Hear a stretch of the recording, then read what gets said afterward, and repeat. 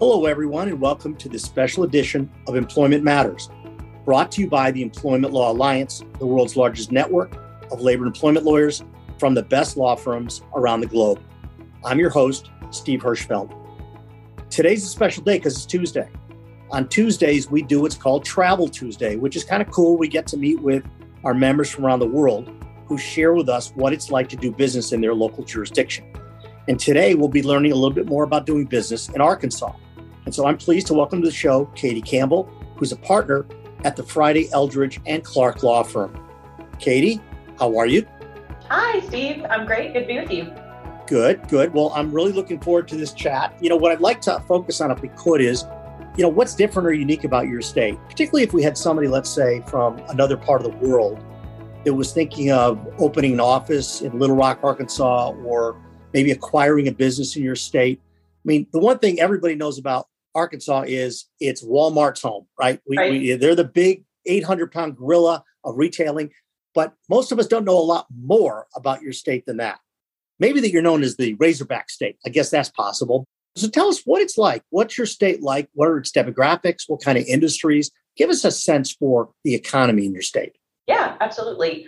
Well, I'm thrilled to be here talking about Arkansas. I was born and raised in Arkansas and have moved all around the country, and we decided to move back here and settle back here recently. So a proud Arkansan and excited to talk about it. So Arkansas is called the natural state, and I think that's very fitting. We are a largely rural state. So we have a couple of concentrated, business centers, one of which you mentioned, Little Rock, in the center of the state, is the state capital. I'm in the northwest corner of the state. That's where Walmart is located. So you've got Bentonville, Rogers, Fayetteville. So that's also where the University of Arkansas is. So those are really the two primary business centers. Well, you're right near that really amazing new museum that just opened. I am. That's right. We've got two. We've got Crystal Bridges and then the Momentary, both which are, kind of Walton driven. So you mentioned Walmart, but Walmart has also created a whole economy of itself up here in Northwest Arkansas of what we call Walmart adjacent businesses that are linked to Walmart, but not directly related. And so that has really created a thriving economy in the Northwest part of the state where I am. And so something that's, I think, unique to Arkansas is, that we do have varying geography. So in the east part of the state, you've got Mississippi River and the Delta, and it's largely agricultural, all the way to the northwest corner of the state with the Ozark Mountains. So it looks different across the state, and that also drives, differences in employment and industry. In terms of population, we have about 3 million people. So in terms of size, we're the 34th largest, I think, in population and about the 29th largest in terms of size. So on the smaller end of things.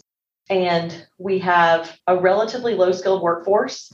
So about 23% of people in the state are college educated. So that also creates some issues when it comes to employment and employers coming in from out of the state. So I think that's something else to mention. And one other thing I would mention is just the impact of small businesses on the state. So they're a backbone of the economy in the state.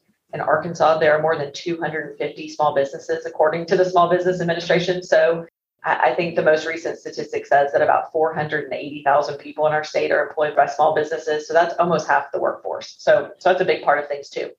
So being a specialist in employment law, what kind of stuff are you dealing with right now? What are the hot topics on your desk?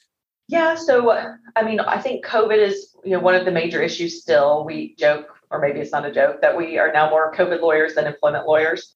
So we're still seeing a lot of issues around return to work and, compliance with OSHA and those kinds of things.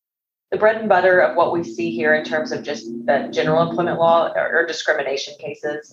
We see a lot of gender discrimination, not so much race discrimination anymore, sexual harassment, those kinds of things. And so that's what comes across our desk probably the most often. We also advise businesses all the time in terms of, non-competes and things like that, compliance with those types of things. Let me ask you about non-competes, because this is obviously, it seems like we're all inundated right now with disputes over one employee leaving a company and taking trade secrets with them, and a company wanting to enforce a non-compete when somebody leaves and competes with them. And what's complicating this, Katie, particularly in America, is we've got 50 states with 50 different views on this stuff.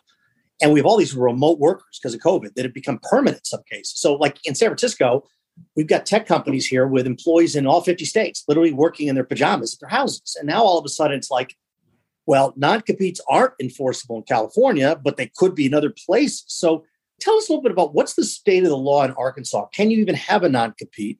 Are there any restrictions on it? And what kind of disputes are you seeing along those lines? Sure. No, I think that's a good point, a good question. So in Arkansas, non-competes are enforceable. We have a statute that provides that they are enforceable, except in areas like professional type areas like doctors and lawyers and things like that. So there are a few industries that are excluded, but for the most part, they are enforceable. But they have to be narrowly drawn, narrowly tailored, to actually protect the protected interests. So what I always tell people is that they're enforceable, but you have to be careful that they are narrowly drawn so that a court would actually, be inclined to enforce them, which is not always the case. So I think one of our biggest jobs as lawyers is to advise employers that they can't just use a form non-compete and expect that it will get enforced by a court. They criticize them and take a close look at them. Let me ask you about that, because let's say we've got a company based in Chicago that now has remote workers throughout the country and wants to have one unified NDA, non-compete. Will Arkansas honor a choice of law provision? So let's say it's Delaware Corporation based in Chicago, employees all over the country, and they have them all sign non-disclosure agreements where, Delaware law or Illinois law is the choice of law. Will a state like Arkansas in its courts, will they honor that? My experience with that has been yes, with a caveat that there has to be some connection to that choice of law, that choice. And so, if you've got a choice of law that has nothing to do with the parties or the transaction or the employment, probably not. But if you've got an employer located there or headquartered there, then likely so, yes. Got it.